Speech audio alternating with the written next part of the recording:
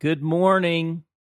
It is Wednesday, May the 31st, the last day of May, 2023, in the year of our Lord.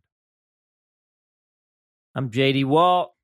I had to think about that for a minute. I'm J.D. Walt, and this is your wake-up call. Okay, let's get our bearings. Let's recapture our gravity as we start this day together. Wake up, sleeper, and rise from the dead, and Christ will shine on you. Jesus, I belong to you. I lift up my heart to you.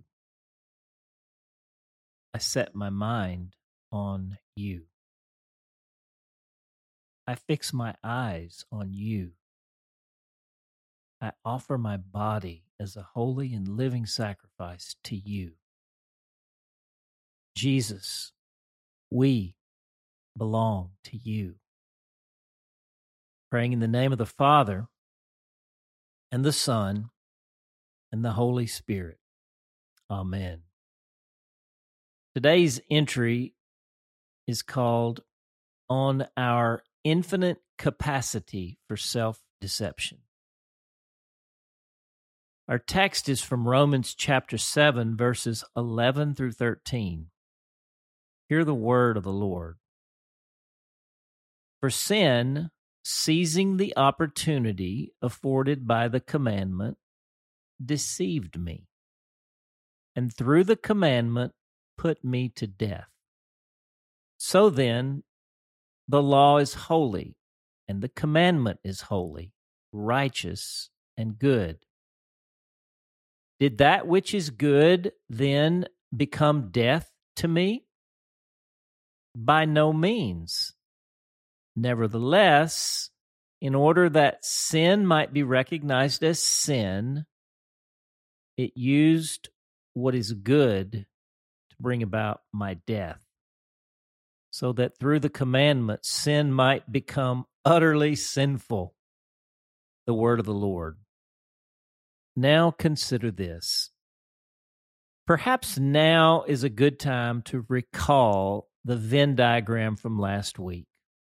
Again, draw two circles side by side and overlapping by about 1/3. On the left side of the left circle, write the word sin. On the right side of the right circle, write the word grace. And in the overlap, write the word vertigo.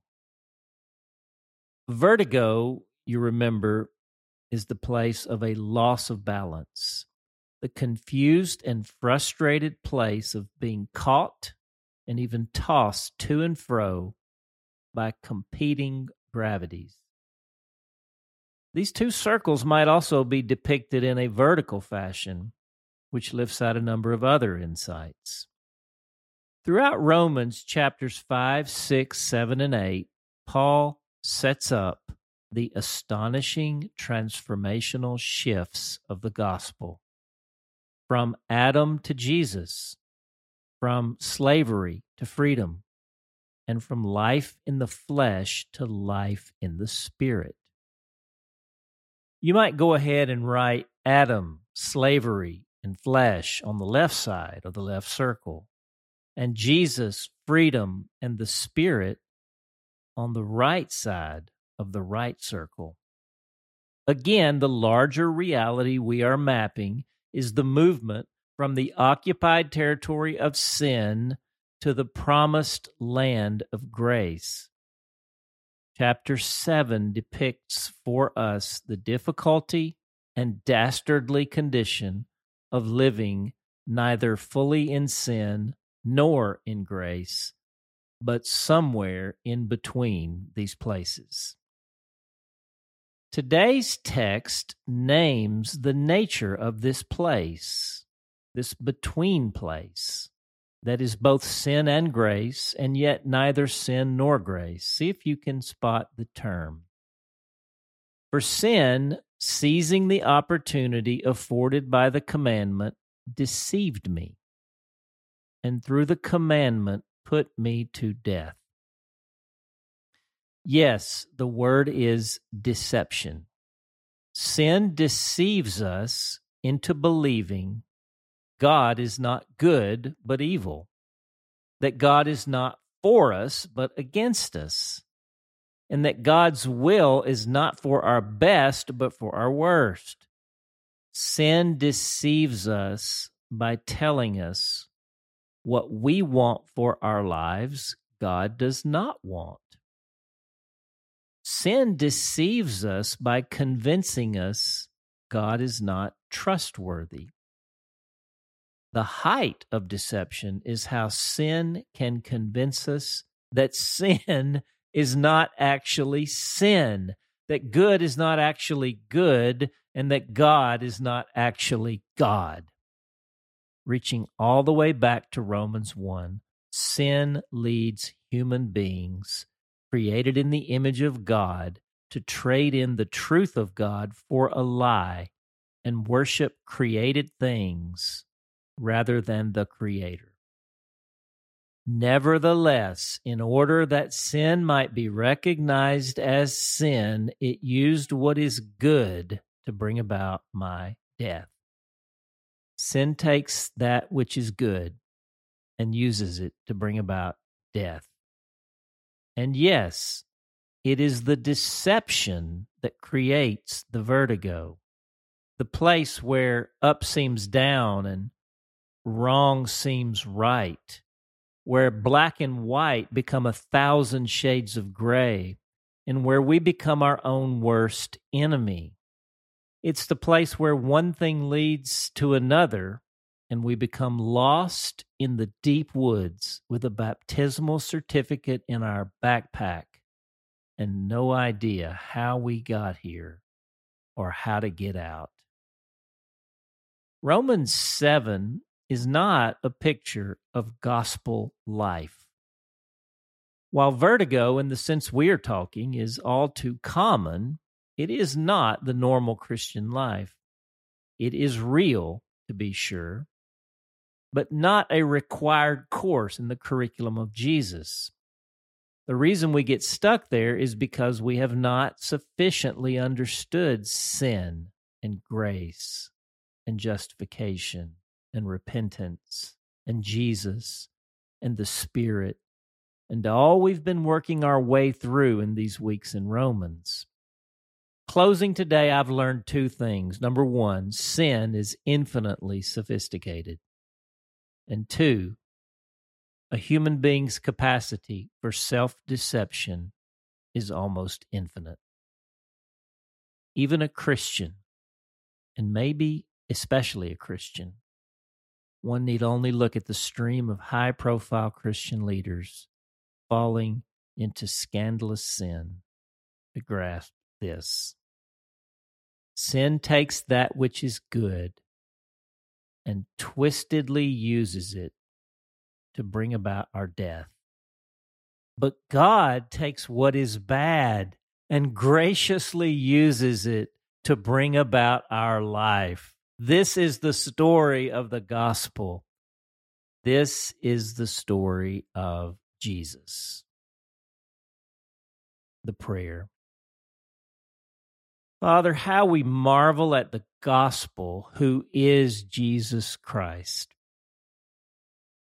Yet today, I want to come to grips with my own capacity, not only to be deceived, but to deceive myself.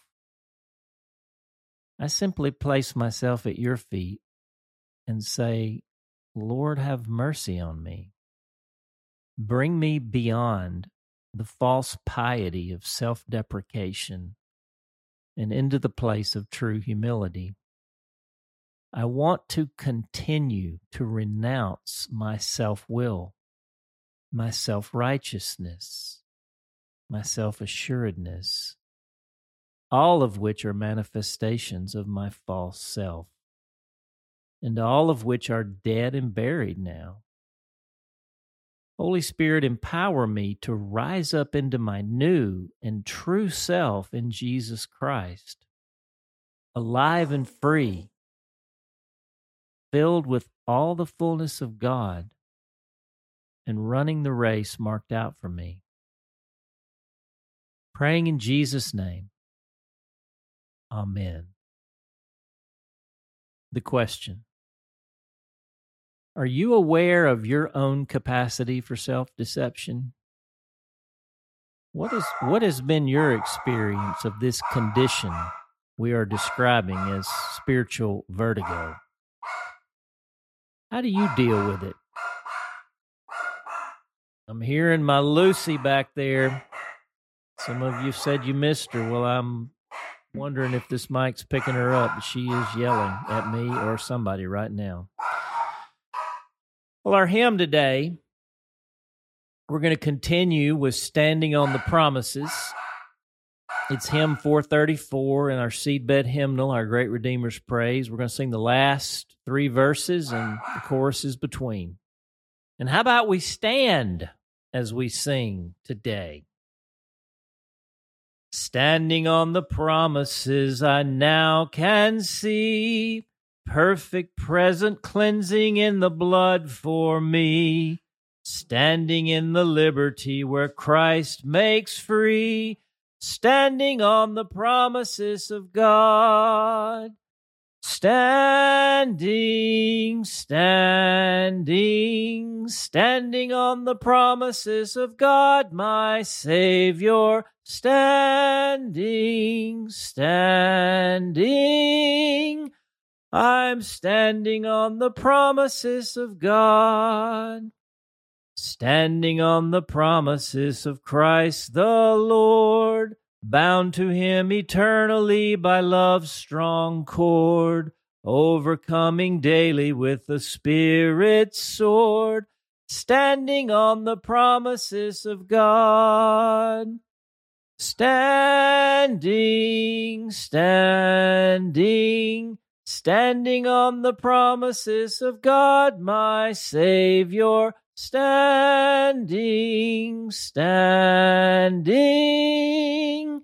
I'm standing on the promises of God. Last verse.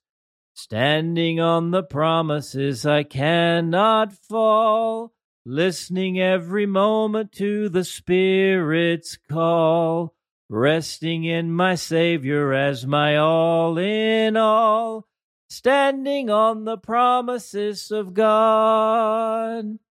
Standing, standing, standing on the promises of God, my Savior. Standing, standing,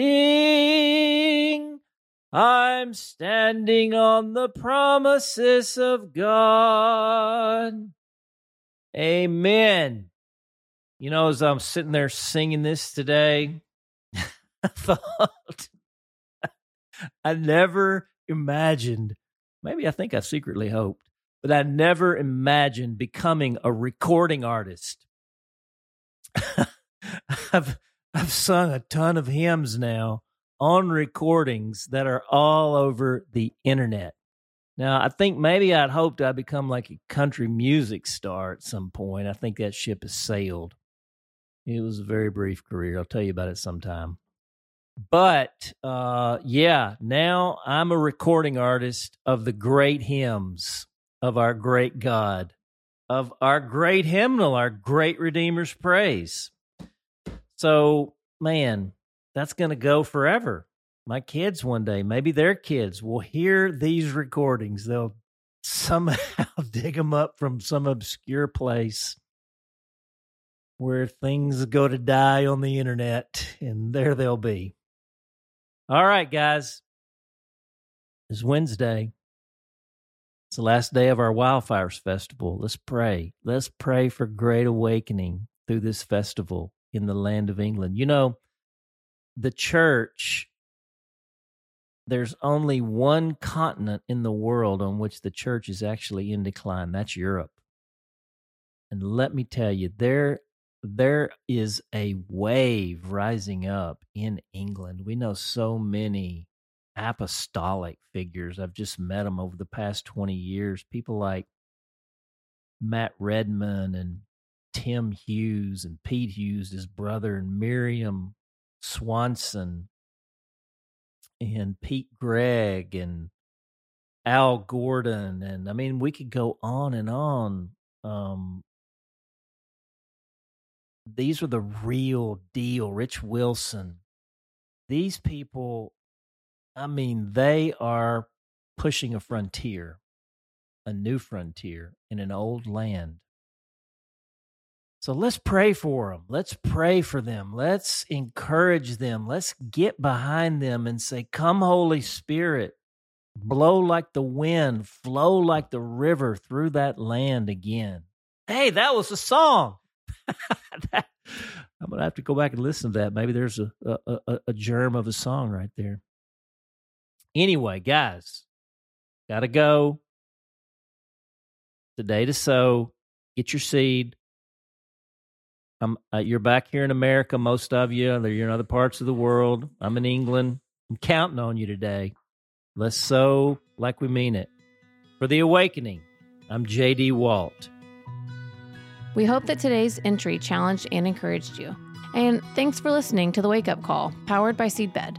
Be sure to share this with a friend, leave us a rating, and subscribe wherever you prefer to listen to podcasts.